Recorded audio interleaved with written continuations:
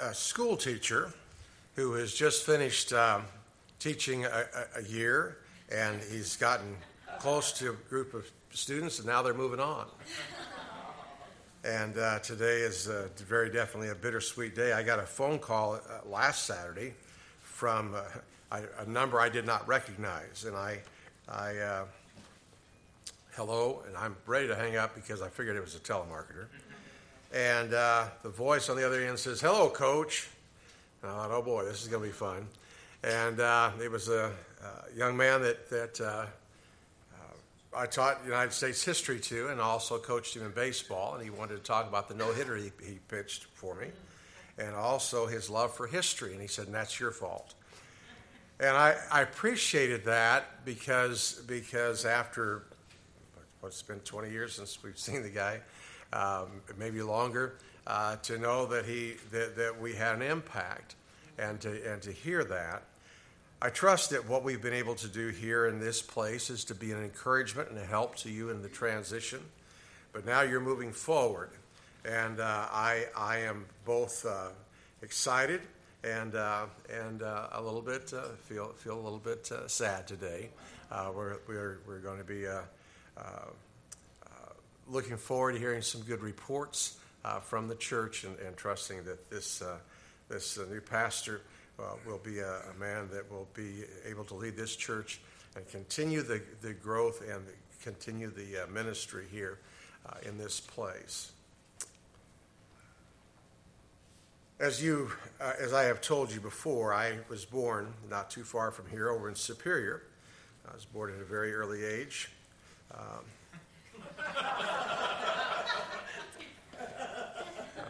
was born in the hospital because I wanted to be near my mother. But I was when they brought me home from the hospital, they brought me home to the church, to the parsonage, which actually at that time was the basement of the church. And I've been involved in the ministry literally all my life. And my dad left Superior when I was about 18 months old. He was an evangelist for a time. Then when I started school, he became a pastor in Douglas. He ministered there for a couple of years, left under difficult circumstances, difficulties in the church. We went through several years of very difficult times. Eventually, my dad started a church. Again, some very difficult times. We moved in the middle of my junior year to Sedona, and Dad left there under difficult circumstances, and went through some very difficult times. I'm saying that this morning to tell you that when I began to talk about getting into the ministry, my dad sat down with me one day and said, "Now, son, if there is anything else that you can do, by all means do it." And that was very good advice. And I have given that to all three of my sons. And I never will forget the day when my second son came to me and said, "Dad, I really don't think God's calling me to preach." I said, "Good. I just ask you to serve the Lord." And my younger two sons are both involved very, very deeply in their churches, but they're not in the ministry anyway. Of course, you know Rob is. And Rob has... Well, probably if old Buck Snort ever comes to him and says, "I'm going to get in the ministry," he'll probably tell him the same thing I told him. If there's anything else that you can do, by all means do it. I'm going to preach today as if I were preaching to your new pastor. And you're going to say, "Well, why would you do that? He's not here." Well, for two reasons. First of all, the scripture kind of demands it. And secondly, I want you to hear what I would say to a new pastor. As you know, we've been going through the book of 2 Timothy this year. And 2 Timothy is Paul's last will and testament, the last letter that he wrote it to Timothy. Paul was no more than weeks, perhaps even days from his execution, from his homegoing, and he was passing on the torch to Timothy. And we've dealt with a lot of things here Today, in this chapter, we're going to be dealing with some things that I hope will help us to understand what we're up against. But understand this, that in the last days there will come times of difficulty, where people will be lovers of self, lovers of money, proud, arrogant, abusive, disobedient to their parents, ungrateful, unholy, heartless, unappeasable, slanderous, without self-control, brutal, not loving, good, treacherous, reckless, swollen with conceit, lovers of pleasure rather than lovers of God, having the appearance of godliness but denying the power. Avoid such people, for among them are those who creep into households and capture weak women, burdened with sins and led astray by various passions, always learning and never able to arrive at the knowledge of the truth. Just as Jannes and Jambres opposed Moses, so these men also oppose the truth. Men corrupt in mind and disqualified regarding the faith, but they will not get very far, for their folly will be plain to all, as was that of those two men. Oftentimes we see this phrase, last days, and we get a little confused because we don't think of Paul's letter to Timothy as being in the last days. But we have to keep in mind that that was the last days just as much as today is. When Paul wrote to Thessalonica, he wrote to them because they had confusion about the last days. They were struggling under the difficulties. Some of their people had died, and where's the second coming? You know, these are the last days. Why hasn't it happened? And Paul had to explain to them that it was going to happen, but it just hadn't happened yet. I can imagine when the early Christians fled from Jerusalem, and they fled to Antioch and other places because of the persecution that was there. They certainly felt that they were in the last days, and they were, but they were still here. It's interesting that they fled from Jerusalem because of the persecution, but it wasn't very long before Titus of Rome went and destroyed Jerusalem. You suppose that a lot of people had the idea, well, that's for sure the last days of Jerusalem's gone. And I'm certain that all the martyrs of the church had feelings of, well, these are the last days. I know my grandfather was absolutely certain that we lived in the last days. And bless his heart, although he was not one to set a date, he also at the same time just couldn't see how we could get any farther than 1972. Now, I say all that to say that indeed these are the last days, but there's nothing new. This catalog of sins that the Apostle Paul writes to Timothy about was a catalog of sins that was available, or was evident then, and it is one that is evident today. We still live under these same situations. It's always difficult to deal with these catalogs of sins because it's a long list. What happens if we try to deal with all this? We're going to be here all day, right? And so what do? We often end up just picking on our pet grievances, those things that everybody else does, but we don't. Okay. Bottom line is, we'll probably never experience all of these at one time, but all of these will be present at some time. And we're not going to go into these things other than to say this. There's always going to be problems. There's always going to be wickedness. Sometimes we hear people talk about, oh, things are so much worse now than they ever have been before. And I'm certain that God laughs at that because if things were worse now than they've ever been before, he would have to apologize to Sodom and Gomorrah. He would have to apologize to other situations where he brought judgment. And so we're not going to go into those things other than just say that list stands by itself. Now, I'm about to get in trouble. I'm about to get into some real trouble. But the text demands that I deal with an issue that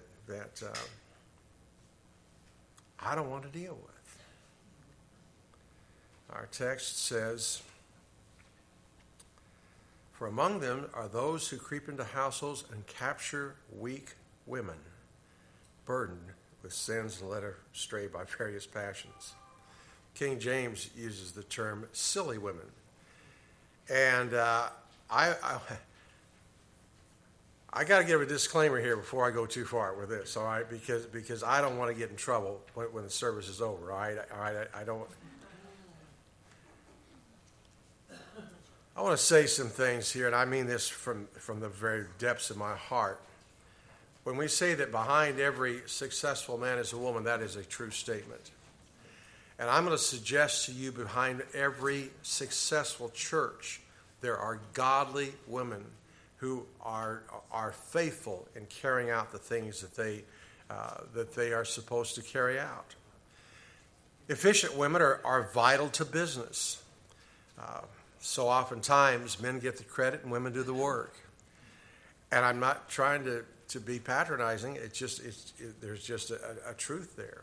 I know that working for the Department of Corrections, that so oftentimes the wardens and the deputy wardens and so forth get all the credit, but there's an AA3 that the associated administrative assistant that does the work, and the warden or the deputy warden just signs off on it. I can't imagine the day, and y'all realize that there was a day when secretaries were male. Okay, the idea of female secretaries is I can't imagine that being efficient. I really can't, and I think probably men got the idea, businessmen got the idea, hey, we'd do a lot better if we had women to do this job because they're better at it. Okay, I'm saying this to say that godly women are vital to the church. They're prayer warriors. They are uplifters. They're detailers. And there are things that a church cannot do, cannot accomplish without the role of godly women. And I say that because I do not want to be brutal. I do not want to be mean. But at the same time, a woman out of her role is a nightmare. And here, the Apostle Paul warns Timothy, watch out for the lady who laden with sin, led away of divers lusts, someone who cannot make practical application of the truth. Because just as a godly woman is absolutely imperative to the ongoing testimony of the gospel of Christ, a woman outside of her role is going to be the devastation that she can create is beyond our imagination. We need to be careful. If I were speaking to your new pastor, I would say these words: praise God for godly women, but watch out for silly women. But Paul says not only women, there's going to be men, Jannes and Jambres, and they're going to cause trouble because they're on the inside.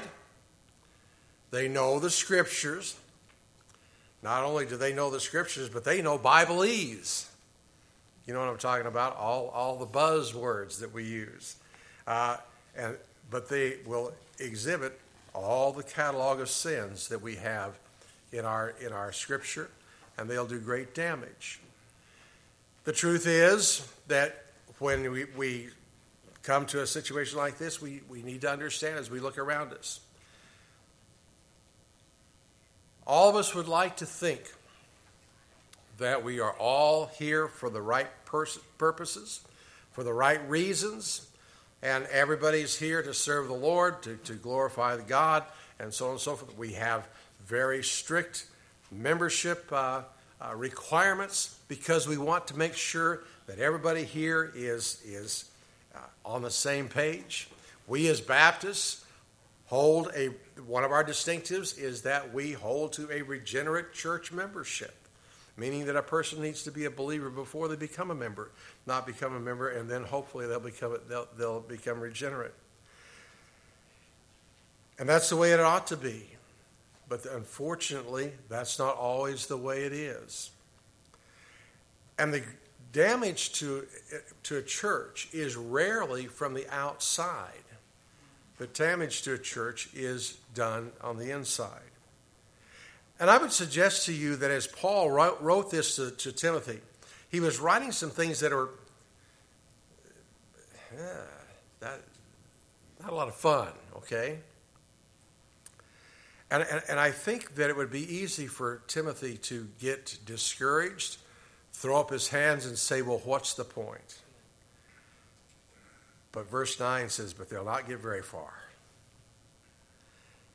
Now, I'm going to tell you, I have seen some situations where, from my perspective, they got pretty far, okay? I've seen some situations where people have done damage that has, from the human perspective, been catastrophic. From a human perspective, it has just been horrible. And yet we need to understand that from God's perspective, these people are limited in what they can do, and God is going to take care of his own. They're going to be limited. Now, I want to chase a little rabbit here for a moment and suggest to you something that will be both a warning and an encouragement. But congregational church government is the most vulnerable to what we're dealing with here today. These people can accomplish more of their ungodly designs in congregational government than any other kind. Papal or Episcopal church government is almost impervious to people doing negatively and positively, okay? What happens in those situations when positive things attempt to be done? They don't get very far because the hierarchy makes sure that it doesn't. But on the other hand, when they are right, they're protected. Presbyterianism is greatly insulated.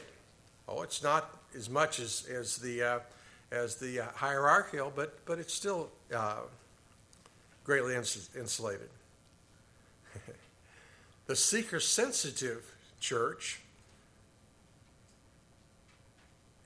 does well because they're accountable to the wrong people.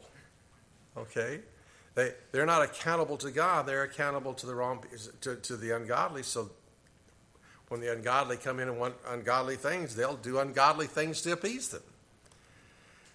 The megachurch has created a situation where they have very little contact with people. There's no loyalty, there's no community, there's no accountability. The whole situation is just an entertainment. People come, they get all charged up, they're ready to take on hell with a garden hose, and they go home, and they never have any part of anything after that. I'm going to tell you something today. There's many a times as a pastor I wished for one of these, because when you're congregational, you're exposed. When you're congregational, you're transparent. And when you're congregational, you're accountable. And all three of these things create situations because, on the one hand, they raise the positive question, what's true leadership? What is standing for the truth? And what is biblical? But they also raise the negative questions. What is just human error? What is a character flaw? What is a misunderstanding? What's pastoral tyranny? As we go through situations, we find that oftentimes I'd like to say everything is just all the lines are drawn, they're absolute, there's no question, but that's not the case. As a pastor comes into the church, he's going to bring with him a personality. He's going to bring with him a background. He's going to bring with him some cultural things. He's from Texas. It's going to be different from Arizona. Texans are different. Okay? If you're not a Texan, you don't understand what I'm saying. But he's going to bring certain things. And the difficulty that we're going to have is we're going to be far more apt to criticize him for the cultural and personality differences than for the biblical and moral issues. Because it's human nature. A very dear friend of mine posted a meme, a little sermon clip the other day from a pastor whose doctrinal positions are borderline heresy, and I'm being very kind, okay? Borderline heresy, no matter where you come from theologically. His moral failings have been chronicled by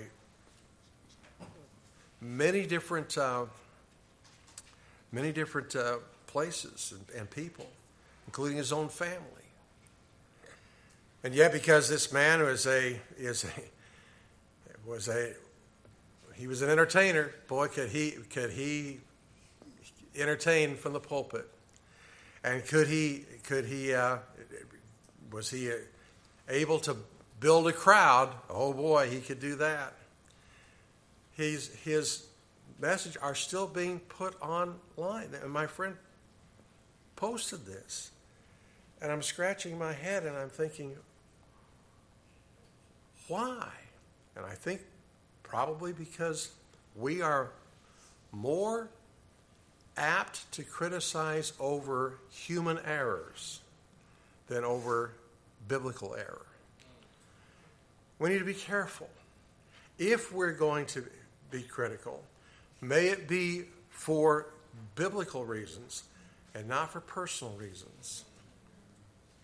You see, in the beginning, we find the battles are the same today. We cannot rule out bad people. Battles are often bloody, but they're necessary. One of the things that you'll find is when you go through trouble, when you get to the other side, you'll find out that was of God, and it was absolutely necessary for my character development, my growth.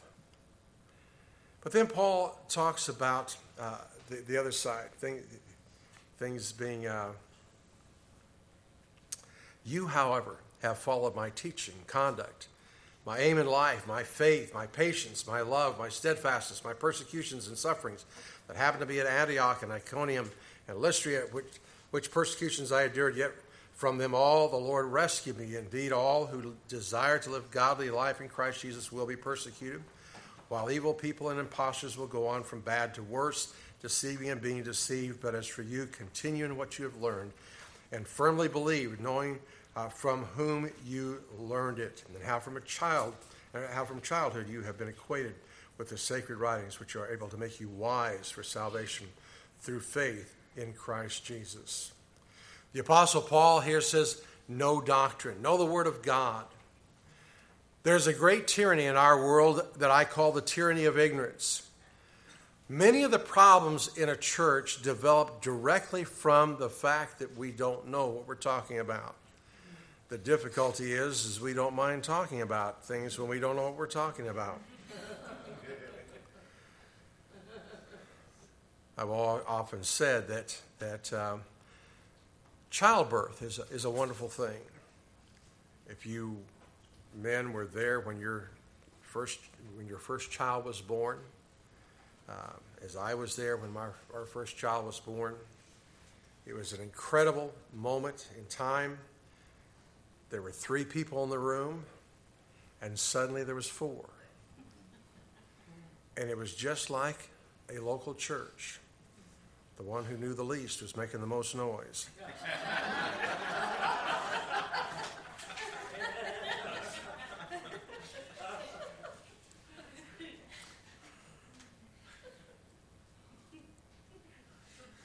The tyranny of ignorance.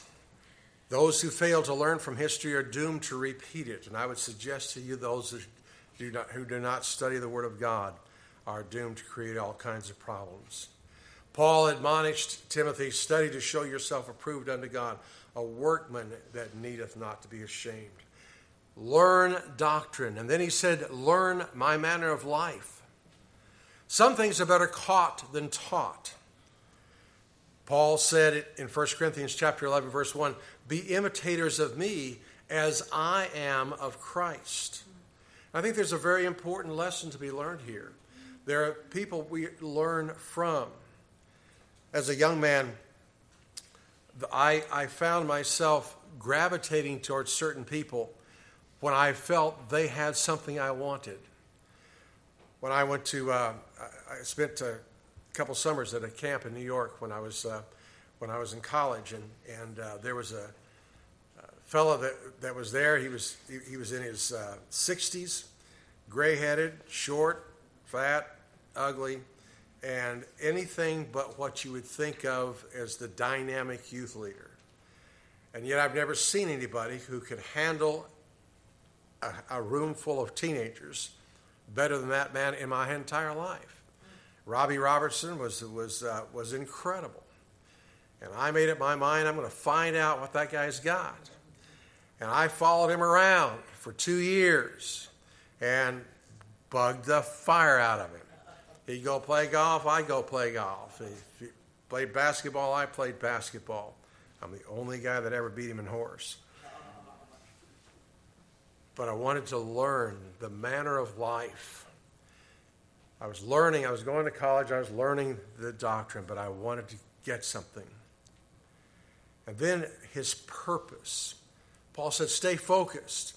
Philippians 3:13 and 14, brethren, I do not consider that I have made it my own, but one thing I do, forgetting what lies behind and straining forward to what lies ahead, I press on toward the goal for the prize of the upward call of Christ, of God in Christ Jesus. Staying focused, learning the focus of a godly man.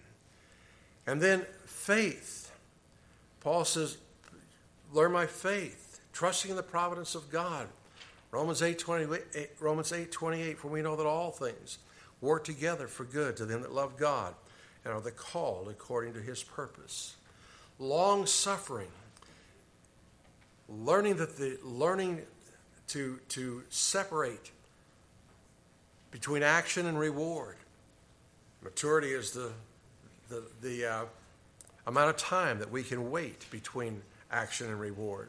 Hebrews 12, therefore, since we are surrounded by so great a cloud of witnesses, let us also lay aside every weight and sin which clings so closely, and let us run with endurance the race that is set before us, looking to Jesus, the founder and perfecter of our faith, who for the joy that was set before him endured the cross, despising the shame, and is seated at the right hand of the throne of God. Paul said, Timothy, learn my charity. Love God. Love people. Paul said in Romans chapter 10, verse 1, brethren, my heart's desire and prayer to God for them is that they might be saved. These are the people who were persecuting the Apostle Paul. These are people that were causing him trouble. These are people that were absolutely a thorn in his side every place he went. And yet he said, I love them. Patience. Ministry demands that we give God time to work. 1 Thessalonians 5:14 says, and we urge you, brothers, admonish the idle, encourage the faint-hearted, help the weak, be patient with them all. And then Paul says, persecutions. Understanding that persecution is oftentimes the means of sanctification. 1 Peter 2:19 says, for this is a gracious thing, when mindful of God, one endures sorrows while suffering unjustly. Paul said, remember my afflictions, being thankful to God for his work in my life. First chapter of Timothy, verse 12, which is why I suffer as I do, but I am not ashamed, for I know whom I have believed, and am convinced that he is able to guard unto that day what has been entrusted to me. Paul says to Timothy, you're going to experience the same. You're going to experience the persecution. You're going to experience the afflictions. You're going to experience all these things. And I'm going to tell you right now, that is lousy marketing.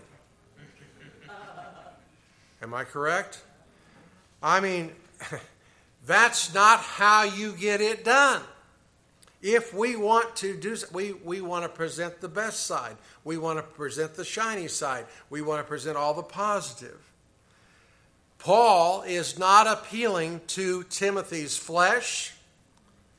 What he is saying is counterintuitive to the natural man.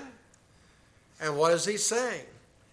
If you can do anything else, by all means, do it.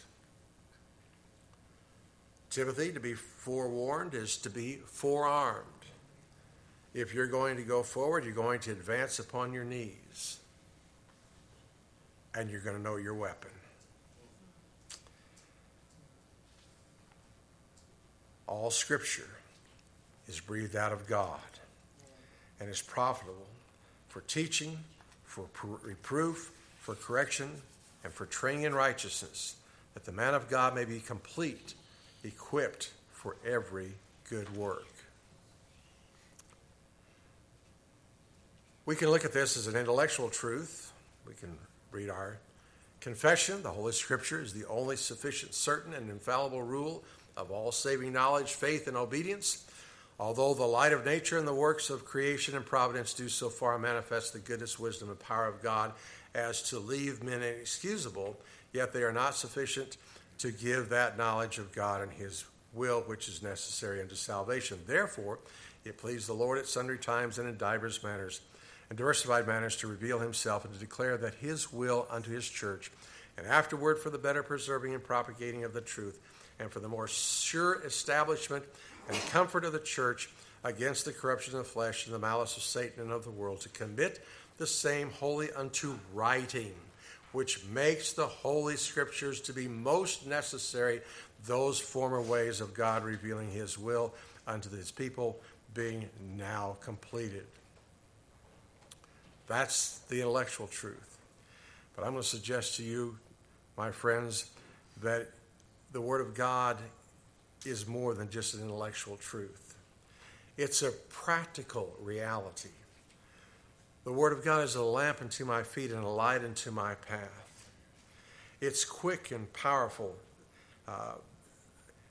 Hebrews 4:12, for the Word of God is living and active, sharper than any two-edged sword, piercing to the division of soul and spirit, and the joints of marrow, and the discerning of the thoughts and intents of the heart. Indeed, we're told in the book of Proverbs, the fear of the Lord is the beginning of wisdom. Psalm 19, verse 9 says, how can a young man cleanse his way? By taking heed according to your word. Psalm 119:41 says, let your mercies come also to me, O Lord, your salvation according to your word. Psalm 119:49 and 50 says, remember the word to your servant, upon which you have caused me to hope. This is my comfort in my affliction. Your word has given me life. Only one life will soon be past. Only what's done for Christ will last. Paul would say to Timothy, men will not remember this day very long. The doggonest thing happened to me yesterday. The natives came to my office. They were having a ceremony. And a new young native came in, and I was trying to befriend him. And I told him, it's a true statement, that I, when I was 9 years old, delivered newspapers to Chief Cochise's grandson. Now, most of the time when I say that kind of, natives, they kind of light up. Oh, wow, that's... This kid looked at me and said, who's that? What? Who's that? It just reminds you, everybody's going to forget all this someday. Am I right? Paul says, all Scripture is breathed out of God and profitable for teaching, for reproof, for correction.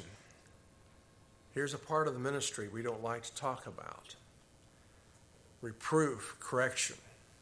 We don't like to talk about it because it gets personal. But we have to sometimes say, here's the Word of God, and this is how what you're doing or what you're believing is not right. We do it in our churches. We have to do it in our homes. What happens in the home when we're not constantly teaching what's right and wrong? If we're not reproving and correcting all kinds of problems, and then instruction in righteousness, we preach the Word of God. The Word of God.